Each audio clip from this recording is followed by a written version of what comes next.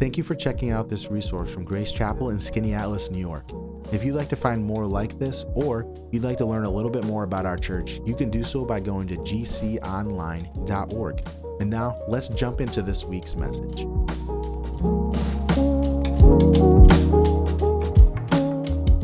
Anyways, today, I would declare to you that today might be one of the most important days in some of your lives because of the nature of what we're going to speak about.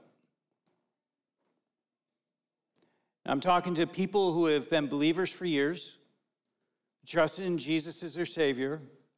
One of the most important moments we're going to discuss today. We've been doing this series in Acts, and last couple weeks, the first week I gave you an overview. Last week we talked about this promise that Jesus talked about and said that he was going to give.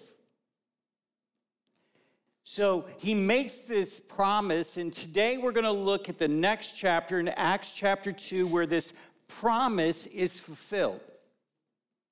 It's a powerful, powerful passage of Scripture. And today we want to look at it and understand it wasn't just important for them, it's important for us. The realization and the understanding of this passage will forever change the way we live. And so I want to take you through this morning, and we're going to break it up into different sections because Acts chapter 2 is huge. I don't even know how far we'll get today. Let's just play it by ear and see what happens. But what I want you to do is begin to track with me today as we look at this incredible passage of Scripture. Remember last week, Jesus made this statement. He said, "You will receive the promise of my Spirit and go to Jerusalem and wait for that promise until he comes." And so they did. And it was interesting. Let me just set the timing just for a moment before we read this so that you understand. So the timing is it's Pentecost, meaning it's 50 days from the Passover. And as we understand that the timing, there are thousands upon thousands of people from all over the known world that are converging on Jerusalem at this time. And they're coming in to celebrate one of the three main feasts. It was a harvest feast, a feast of first fruits that they would offer before the Lord in celebration of the harvest. And so they would come from all of these places, and you'll hear them, we'll read of them. There are a lot of different places that they even mentioned. I'm sure there were more. But they come to this moment, and Jesus fulfills his promise. Have you ever had somebody make a promise to you? I think we all have, probably, right? You've had somebody make a promise like, hey man, yeah, I promise we're going to do this together. We're going to accomplish this. We're going to experience that, whatever it is. And maybe it happens and it's awesome. And sometimes it doesn't happen. You ever have somebody promise that they're going to keep something a secret? Keep something in confidence? Well, that happens too at times. You go, man, I promise, man. That's you can count on me. And we've experienced in life this reality of sometimes a promise is given. It's not about the promise given. That's the easy part. It's the promise fulfilled that's the hard part. And I can just imagine in this moment, think about this. It says 120 followers of Jesus gathered together in this room, and they're waiting. I don't know about you, but I don't like to wait. I don't like to wait for much. That's why we have everything's fast. Fast phones, fast computers, fast food. Everything's fast. Because most people don't like to wait. But remember, Jesus, the ascension was 40 days after the resurrection. Pentecost is 50 days. And so we understand that this moment they're waiting for several days, Maybe up to 10 days, they're waiting. And they're in this gathering together, and can you imagine the conversations? Some of them are like, well, Jesus promised he's going to keep his promise. And other people are probably going, I know he promised, but what in the world? I mean, when will we know? How is this all going to work? And there's just all of these conversations probably happening within those people. And so that's where we enter chapter 2, verse 1. And follow through with me. We'll read through the first 4 verses, and then we'll move on from there. He says, when the day of Pentecost arrived, they were all together in one place. And suddenly there came from heaven a sound like a mighty rushing wind. And it filled the entire house where they were sitting. Basically freak you out. And then it says in this, and divided tongues as a fire appeared to them and rested on each of them. And they were all filled with the Holy Spirit and began to speak in other tongues as the Spirit gave utterance. Wow. I mean, this is amazing. I look at this and the first thing that comes to mind is this was an undeniable moment. Undeniable. I don't know if you've ever been in a big storm and the wind's blowing so hard, you understand the power in the force and the sheer noise that it makes at times. So what happens initially is this mighty rushing wind goes through. And with that, it gets their attention like, man, something is happening. And then even to go further, it says that cloven tongues, like tongues of fire, were resting or sitting on the heads of each one there. And then they began to speak in foreign languages. And some people come to this passage and are like, ooh, that's kind of bizarre stuff, man. I don't know. I mean, I'm kind of cool with some things, but this has gotten extreme.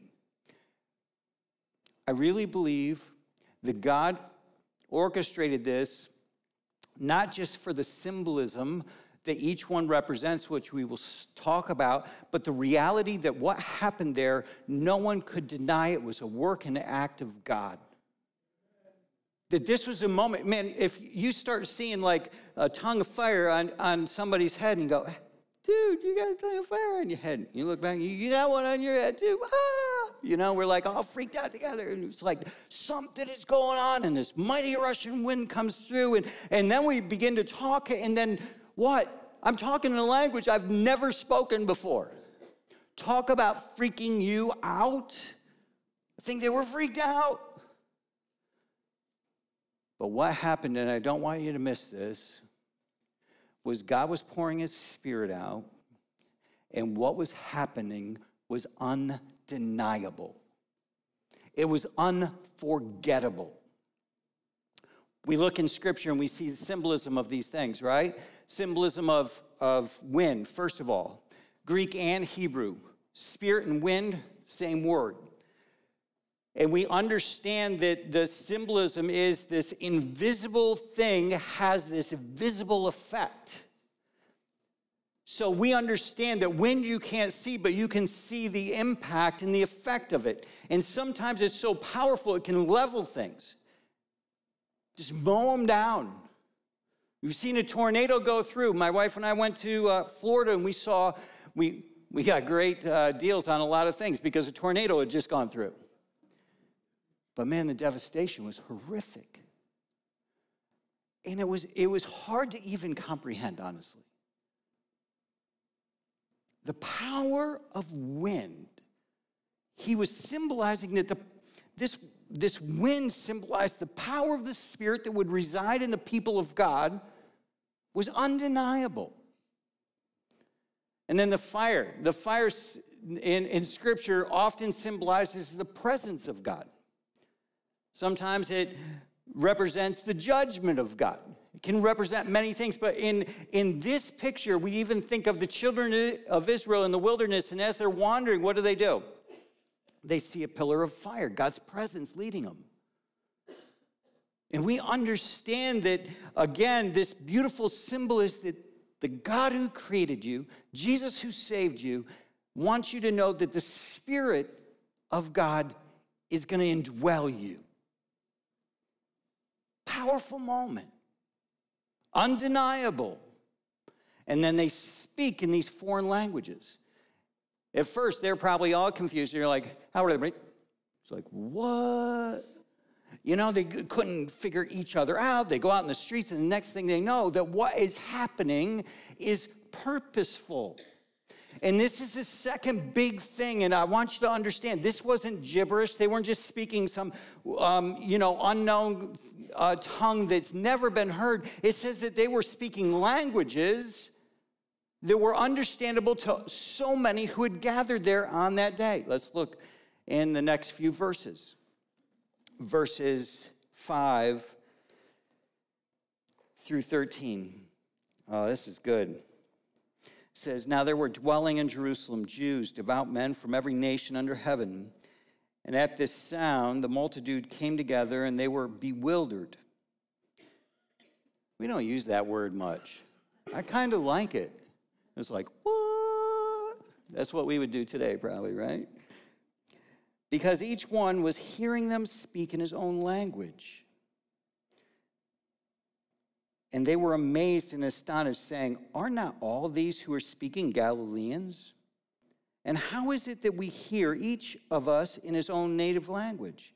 Parthians, Medes, Elamites, the residents of Mesopotamia, Judea, Cappadocia, Pontus and Asia, Phrygia and Pamphylia, Egypt, and the parts of Libya belonging to Cyrene, and the visitors from Rome, both Jews and proselytes, Cretans and Arabians. We hear them telling in our own language the mighty works of God.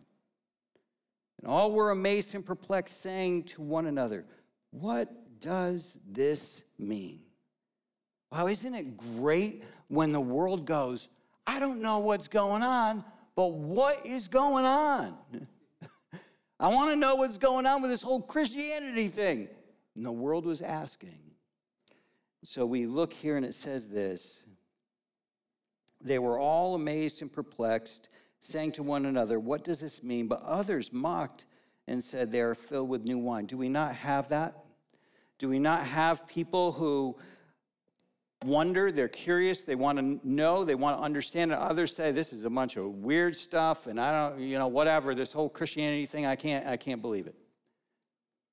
What I want you to understand in this passage more than anything else today is the why. It's the why. To understand that this undeniable moment that happened in time where the Spirit of God was given to believers, was poured out on believers. Why? We see part of it was to declare the mighty works of God, to share the gospel with the known world, to empower them to do this. But we will see through the rest of the New Testament that it's the presence of the Spirit of God that it transforms us. He transforms us into the people He wants us to be. If we don't get that, I'm sorry, but you'll never be the person that God intended you to be because you can't do what He can do. The presence of His Spirit within you, undeniable. The power that He works through us is dependable on us. Do we surrender ourselves and put ourselves in this place where we recognize the presence of the Spirit of God and say, Spirit of God, do in me what I can't do? Can we do that? I'm talking about anything. Here we see in the book of Acts, we see it's sharing the good news of the gospel with the world. And there are moments where I go, God, I don't know what to say, but help just fill my heart and put words in my mouth so I can share of your greatness. And I go share. And there are other people that it's only by the Spirit of God they overcome addiction, or they overcome depression, or they overcome all the other things that we are just inundated with in our world. But we often try to step forward and do things in the power of our flesh. We invite God to help us, but we don't realize that the Spirit of God indwells us to empower us, to transform us. We see that later on in Galatians, that it's the character of God that he's displaying in us. And in 1 Corinthians, it's the gifts of the Spirit that he's displaying out of us. It's this reality that the Spirit of God is at work in the people of God, causing us to do what we couldn't do otherwise. I was watching a baseball game with my wife. One of our kids was playing. And I don't know about you, but baseball it can be fun, but it can be slow.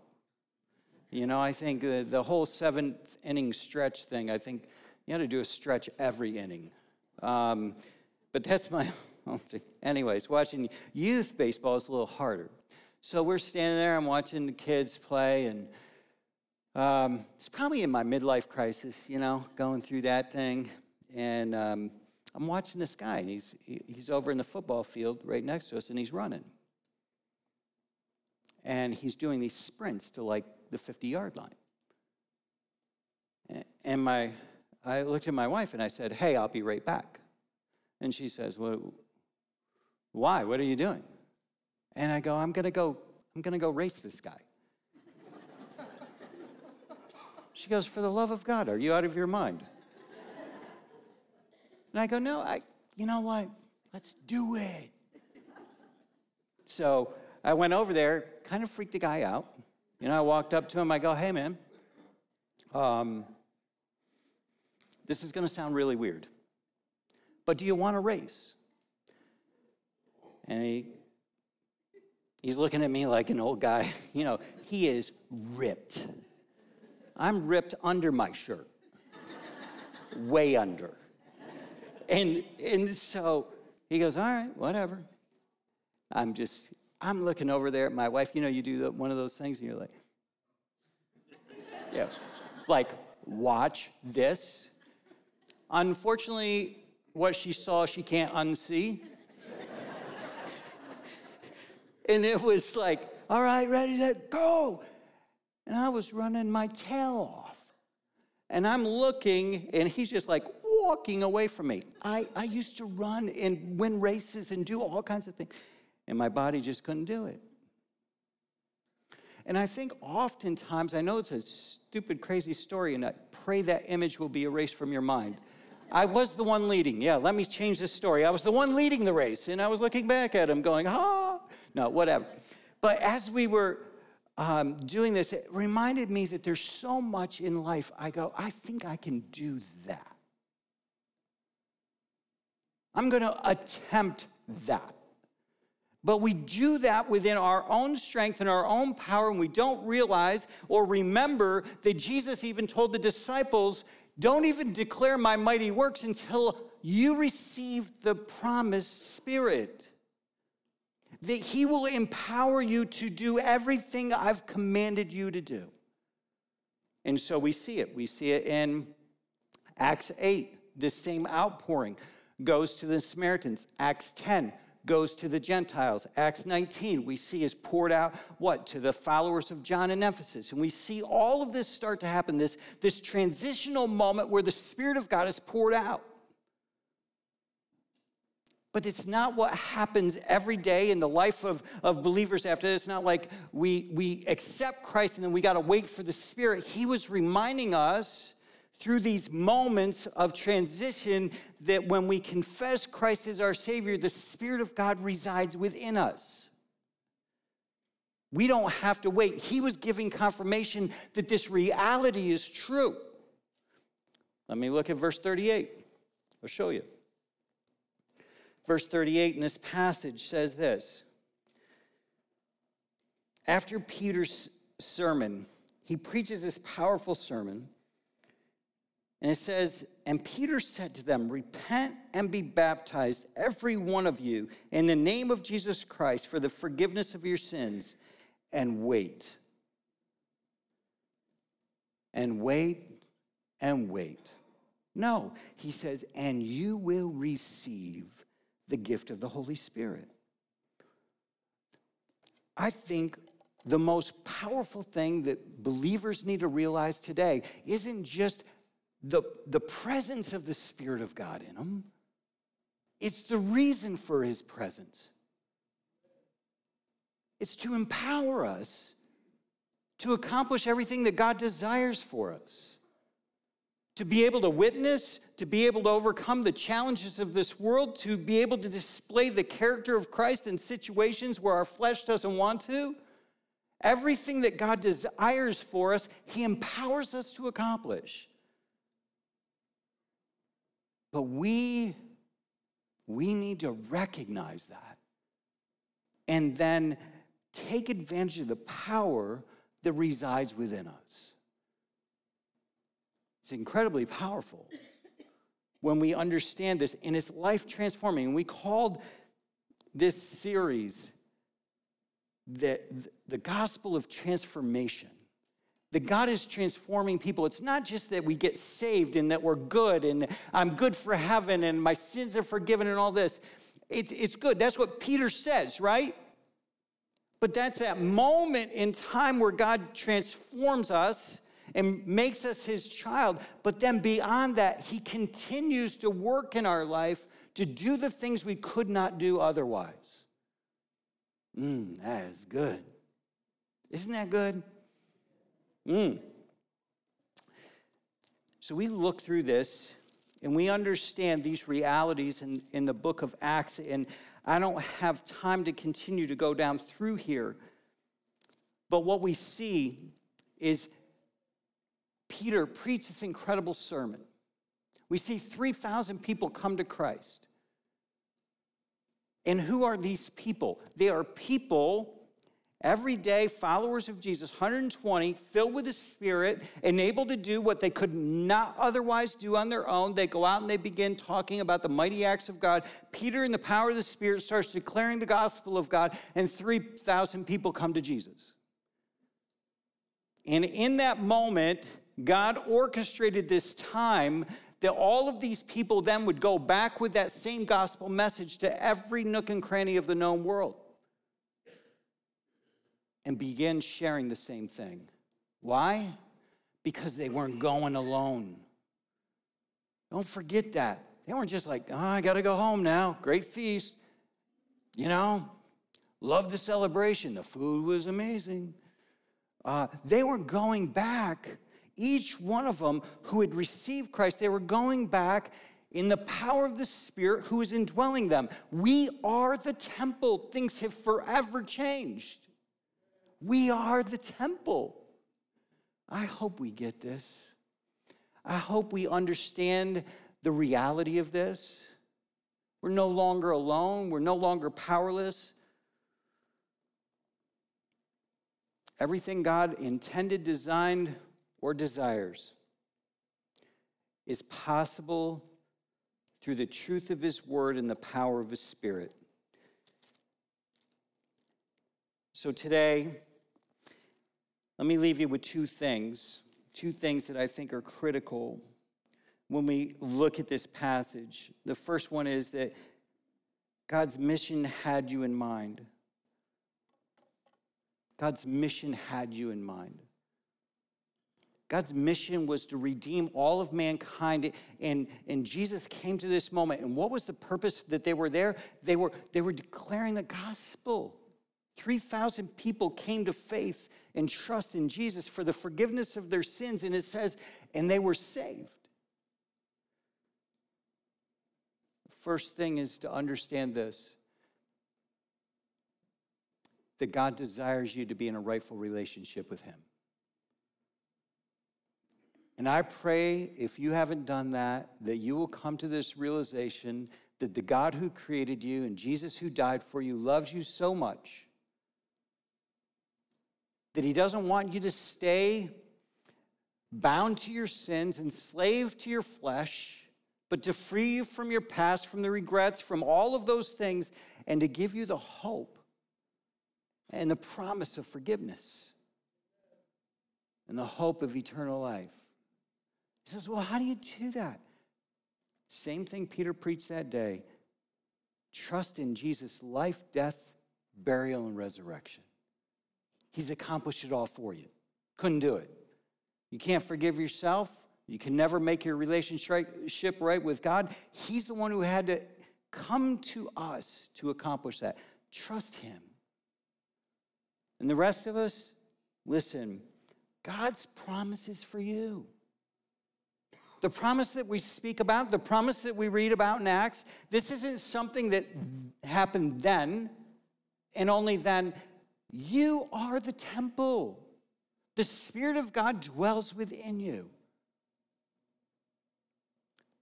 Why?